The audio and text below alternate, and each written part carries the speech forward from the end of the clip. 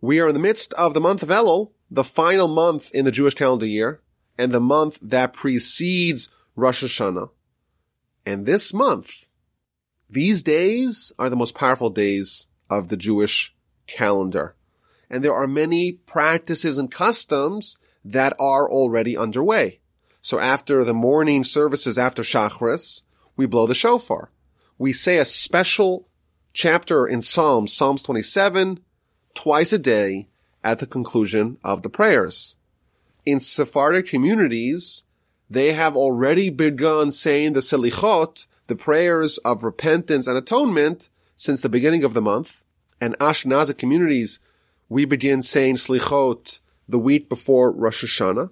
And what I wanted to investigate in this podcast is what is the essence of these days and what's the opportunity of these days. Now, whenever we talk about festivals, it's important to give the following introduction. Our sages tell us that from a spiritual perspective, time is not linear. We're told that the Almighty created time in a year-long cycle, and each day is a station of time that we revisit each year. And on a deeper level, when the Almighty created time, every day of the calendar year was endowed with certain inherent spiritual powers. So every day is this station of time that we revisit in the yearly cycle, and every day we are capable of absorbing certain spiritual energies that exist in that particular station of time in the year. Now, this reveals to us an incredible insight. When something really big, when something transformative happens in a day, if there's a festival, for example, that we're celebrating on a specific day to mark an event that happened back in history, what in effect we're doing is that we're not just celebrating the past, we're not just commemorating, reminiscing about events of yesteryear. What we are saying is that when something important happens on a given day, that reveals that the underlying spiritual power of that day, that spiritual station in the calendar, had certain powers that were manifested in a given festival. In the words of Ramchal, there are spiritual lights and power in each day. And when something transformative happens, the Jewish people leave Egypt on Pesach and Passover. And we, of course, every Pesach, every Passover, we try to reenact it, to try to live it. We have, of course, the mitzvahs that we do on Pesach, and we have, of course, the Seder that we celebrate. It's important to understand, we are not just commemorating the past. We're not memorializing an event of the past, but we are attempting to relive the spiritual power and energy that was always inherent in that day and was manifested by the Exodus. So, for example, this is the best example to portray this concept. In Genesis chapter 18, verse 3, this is during the episode where the angels came to Sodom and Gomorrah and they overturned the city, but they saved Lot, the relative of Abraham. So the verse tells us that Lot was inviting them into his house, these angels. He thought they were people. And they didn't want initially to go to his house, but he insisted, and eventually they yielded, and they went to his house. And the verse tells us that he prepared a feast for them and baked matzah, the unleavened bread that, of course, we eat on Pesach. So Rashi, in his comment to Genesis 18:3, tells us, based upon a midrash, the reason why Lot baked matzah for the angels that he thought were people that were masquerading as people, the reason for that is because it was Pesach. Now, if you read this, it sounds incredibly odd. This story is happening at the time of Abraham. We have Isaac and Jacob and Joseph. Until the Jewish people go to Egypt, they spend hundreds of years in Egypt. So at this point in history, when Lot is feeding the angels masquerading as men, there is no Jewish people yet. They certainly haven't descended to Egypt, and they certainly haven't had the Exodus yet. Yet that day in the calendar was going to be Pesach, and Lot was celebrating it by eating matzah. What this reveals to us is that those days were always, since creation, since the Almighty created this cycle of time, these stations of time throughout the calendar year, these were days that were always designated for redemption, and days when the lessons of matzah are germane, are topical, are suitable. And of course, when the time for the Exodus arrived, the correct time for redemption is the day of redemption of the Jewish calendar year, and that's the day of Pesach, and that's why redemption happened. So, in effect, what we're told here is that it's not that we're celebrating the festivals because of the events that happened, rather it's the opposite. The events of those days happened because the festival itself, the day itself, the station and time in the year itself was already bursting with the energy that was manifested in those days. So whenever we try to understand a holiday or a station in time or a time period like a month in the year, we have to always ask the question, okay, what do we know about this particular day or time, and how can we try to investigate and discover what the specific energy of that day is? So we have the month of Elul, and there's all kinds of laws and practices and customs that we do on Elul. And we ask the question, what is Elul? What event happened in Elul that could help us discover and reveal what the underlying spiritual energy of these days is? And I think that there's probably two interrelated answers, and this is going to pull away the curtain and let us discover what the energy of these days is, and to be able to set our spiritual compass to be aligned with these days. So the first thing we're told is that Moshe goes up to Mount Sinai to transcend to heaven for the third time to get the second set of tablets, and he ascended for 40 days. The first day is the first day of Elul, and the last day, the day that he came down with the second set of tablets, that was Yom Kippur. And we know the chronology. Moshe goes up at the revelation at Sinai when the Jewish people hear the Ten Commandments. He comes back down 40 days later, and sadly the nation is doing the same with the golden calf. He takes the golden calf, he grinds it up into dust, he puts it in the water, makes everyone drink it. The people that participated in that sin, they died. Moshe goes up a second time, this time not to get the tablets, to get the Torah, this time to stave off, so to speak, the Almighty's wrath. And then Moshe goes up a third time. The third time, Moshe goes up armed with a blank set of tablets. And over the course of the 40 days of Elul through Yom Kippur, the Almighty teaches him Torah a second time, and he gets the second set of tablets inscribed with the finger of God. Okay, so what does this have to do with us today? What is the spiritual energy that we can deduce from this story? So we find a little bit of a clue. Our sages tell us that these days were days of ratzon. The word ratzon is a little bit hard to define. We could translate it as days of will, maybe days of goodwill, or days of desire.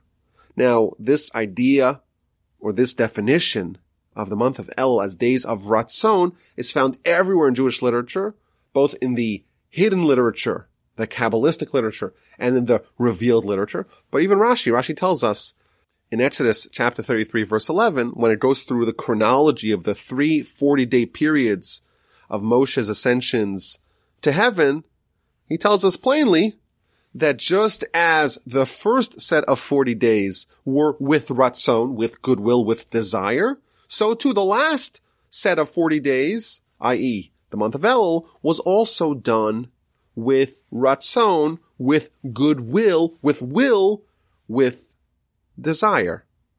And in Jewish literature, these days are called Yemei HaRatzon, the days of Ratzon, the days of desire. Now, what exactly this means is not immediately clear. And I think that we could discover the answer by looking at the second notable thing that happened during Elul. Of course, after Elul is over, we have Rosh Hashanah. And Rosh Hashanah, that was the day of creation of man. According to the Talmud, that is the 6th day of creation. The world was created the 25th day of Elul. And then, of course, we have the whole description of Genesis. And day 6, that's Rosh Hashanah.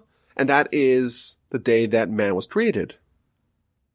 Now, the 25th day of Elul, the day that the world was created, according to the Talmud, that's not something we celebrate at all.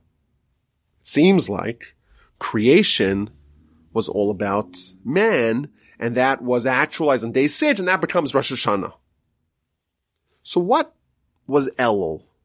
If Elul is the month before creation, before mankind, what do we know about what happened before creation?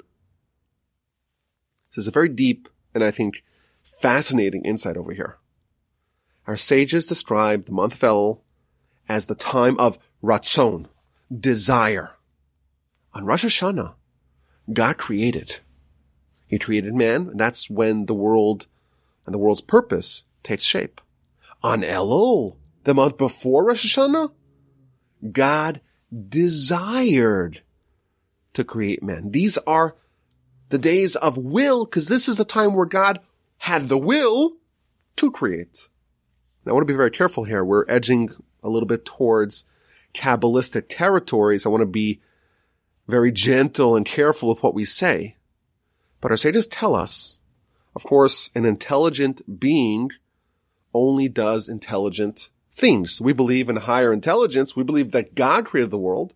And thus, if he created the world, he must have had a desire, a will to create that preceded creation.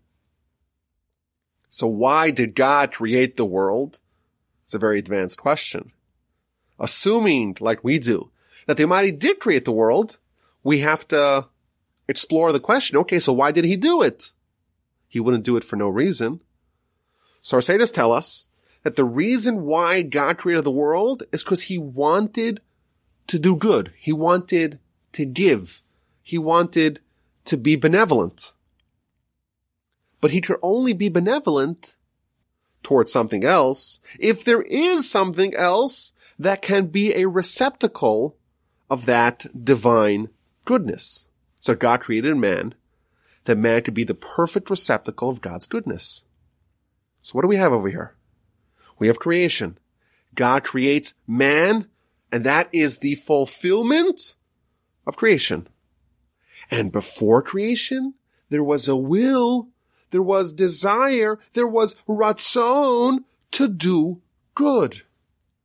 Elul is the month preceding creation. The power of Elul is the power of desire to create. That divine will, that ratzon, that good will of Elul, the days of ratzon, is manifested by the Almighty being desirous to do good to us. On Rosh Hashanah, that's the day when the Almighty creates. That's the day when the Almighty gives life, apportions life and goodness and vitality to humanity.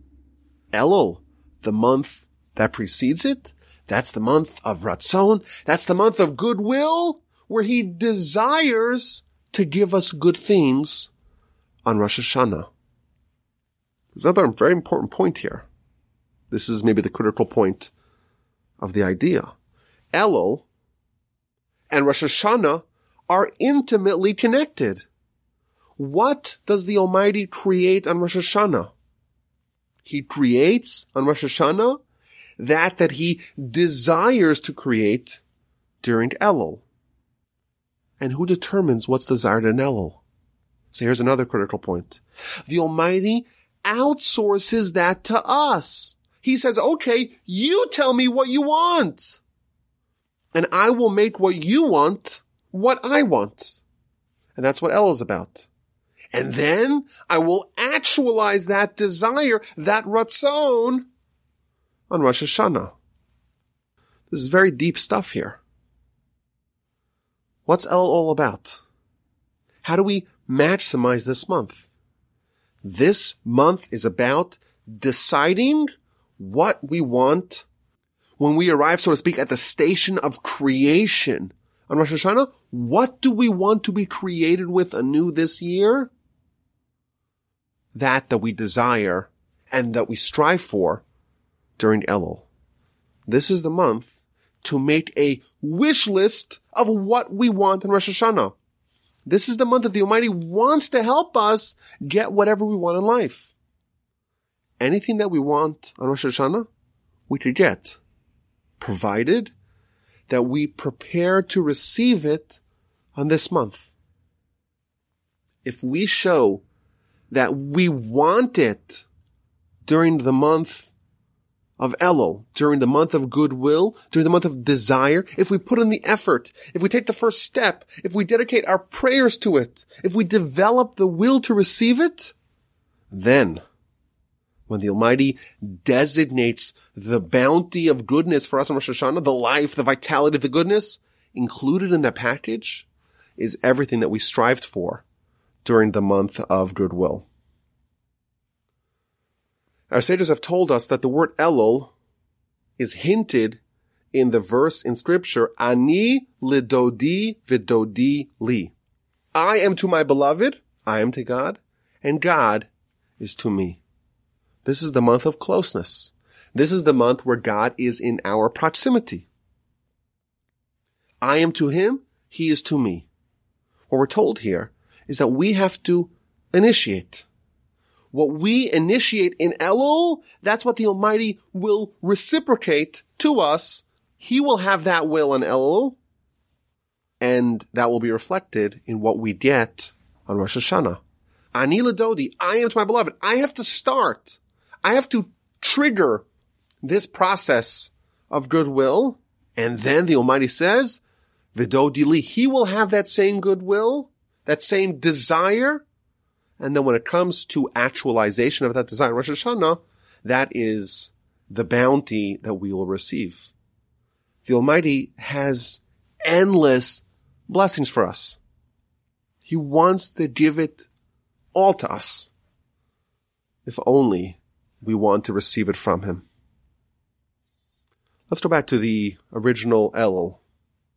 Again, we're told Moshe goes up the first time. He goes up with nothing, comes back down with tablets that are inscribed by God. And that does not have a very long shelf life, because he gets down the bottom of the mountain. He's carried the tablets for maybe a few minutes. He sees the revelry of the golden calf, and he shatters those stones. The first set of tablets, the tablets that God created and inscribed, they really did not last very long. What happens on the first day of Elul? It's been about 80 days since the Sinai experience.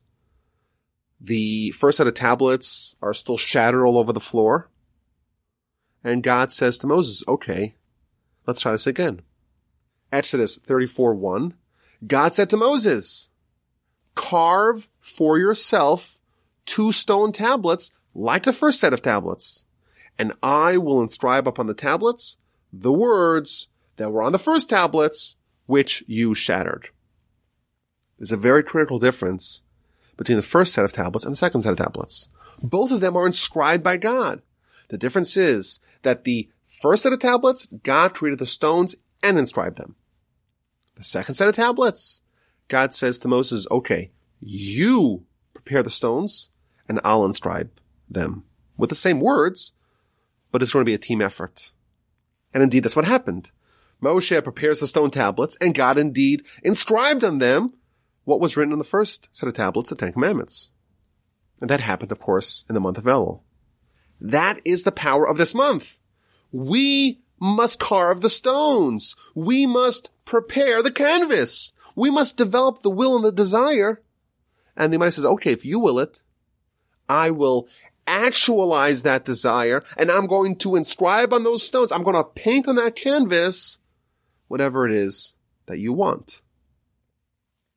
This is the month of developing, working up an appetite for the blessings and the goodness of Rosh Hashanah. And it's terrifying. We blow the shofar. The shofar is there to evoke fear. But our sages tell us that this fear is not just a fear of judgment. It's the fear of wasting the opportunity. Every day, Shacharis is over. You hear the shofar. What's it supposed to remind you? It's supposed to remind you this is the time where God says, okay, what do you want? Open up your mouth and I'll fill it. Whatever you want, you get. And the shofar is there to make us remember the power of this day, not to lose it. I heard a parable from one of my rabbis. Someone wins a prize. What do you have? What's the prize? You have 60 seconds in the department store. You to grab whatever you want. Whatever you grab, you keep. Of course, that's exhilarating. It's exciting. But you're nervous. You're anxious. You have fear because this is a once-in-a-lifetime opportunity. And you don't want to miss it. You don't want to fall short. You don't want to lose this opportunity. Elul is like that. The Almighty is here amongst us. And he says, okay, carve the stone. What do you want? Whatever you're desirous of, I'm going to be desirous of as well. And I'm going to fulfill that come Rosh Hashanah and Yom Kippur. We have 60 seconds in the department store. We have maybe 30 or 40 days in the department store. And we don't want to miss that. And we blow the shofar to remember what these days are all about. And maybe we could extend this parable a little bit. The Yetzer Hara, evil inclination, our old nemesis, he likes to dangle the cheap thrills in front of us. You're in the department store. What should you do? Grab the things that really matter. Grab the things that could be life-changing. But what does he try to encourage us to do? Here's some candy. Here's some chocolate. Grab some treats. Focus on the empty calories. Take some instant gratification. But if you wise up, you focus on what can be life-changing. What do we ask for in Rosh Hashanah? The main thing we ask for is life. And we specify. Zachrenu l'chaim. Remember us for life. A king who is desirous of life. And inscribe us in the book of life. And then we define what we mean. Leman chalakim chaim. We want a life that is for you. We want a life that really matters. We don't want to just be alive like a programmed android that has tissue. Our sages tell us that the wicked are dead even when they're alive, and the righteous are alive even when dead. The Torah's definition of life is very different than what you would find in an ICU, God forbid. In our view, what really matters is the eternal life, the life of our soul. And God forbid someone's wicked. They may be alive, their body might be alive, but it's a shell. And the soul is dead within them. The righteous, even when they're dead, when their body's dead, their soul's still alive. We have everything on the table for us. Everything's available for us. God says, what do you want? And here, we have these 30 days, these 40 days in the department store. And we are reminded to ask for a life that matters, to ask for a life of eternity, to ask for a life for God, that we're connected to the source of all goodness and all life. As I mentioned earlier, one of the things that we do on Elul is we read Psalms 27. I think there's a verse in Psalms 27 that really encapsulates what we ought to strive for during this month that we could ask for anything. King David says, I have but one request from you. That's the only thing that I want. I want to sit in the house of God all the days of my life. I want to have a connection with you. we have everything on the table for us. Everything's available. We create our wish list. And our wish list can include anything. And the Almighty is benevolent. The Almighty says, okay, you decide what you want. And of course, the Yetzer Hara says to us, let's focus on all the little things, all the tangential, ancillary things, because that is what is appealing to us. That's what gives us gratification. That is what spikes our endorphins. But David is reminding us that all is a sideshow. Smoke and mirrors, distractions. You focus on a life that's connected to God, and you have that anyhow. All the other things come along with that. It's a total package. If you have God on your side, not only will you have the eternal spiritual life, but everything else, all the blessing in this world, comes along with the package. Don't fret the little things, don't sweat the little things, because those things all come once you ask for the big thing. We ask for eternal life. If we have eternal life, if we have a life that God is close to us, that God is connected to us, that we are connected, we are plugged into God, of course, we'll have everything we need. Of course. The Almighty says, okay, you're on my team. I got you covered. I got you back. Don't worry about it. We're good. And that's why it's important for us to recognize what Elul is all about, but also to try to organize our plan, our wish list for this year, and to ask for what really matters. I think the best way to approach this is to make a clear list of what you need to become big. Figure out what stands between who you are today and what you want to be, what you envision for yourself in your most idealized version of yourself. All of us were created with latent greatness.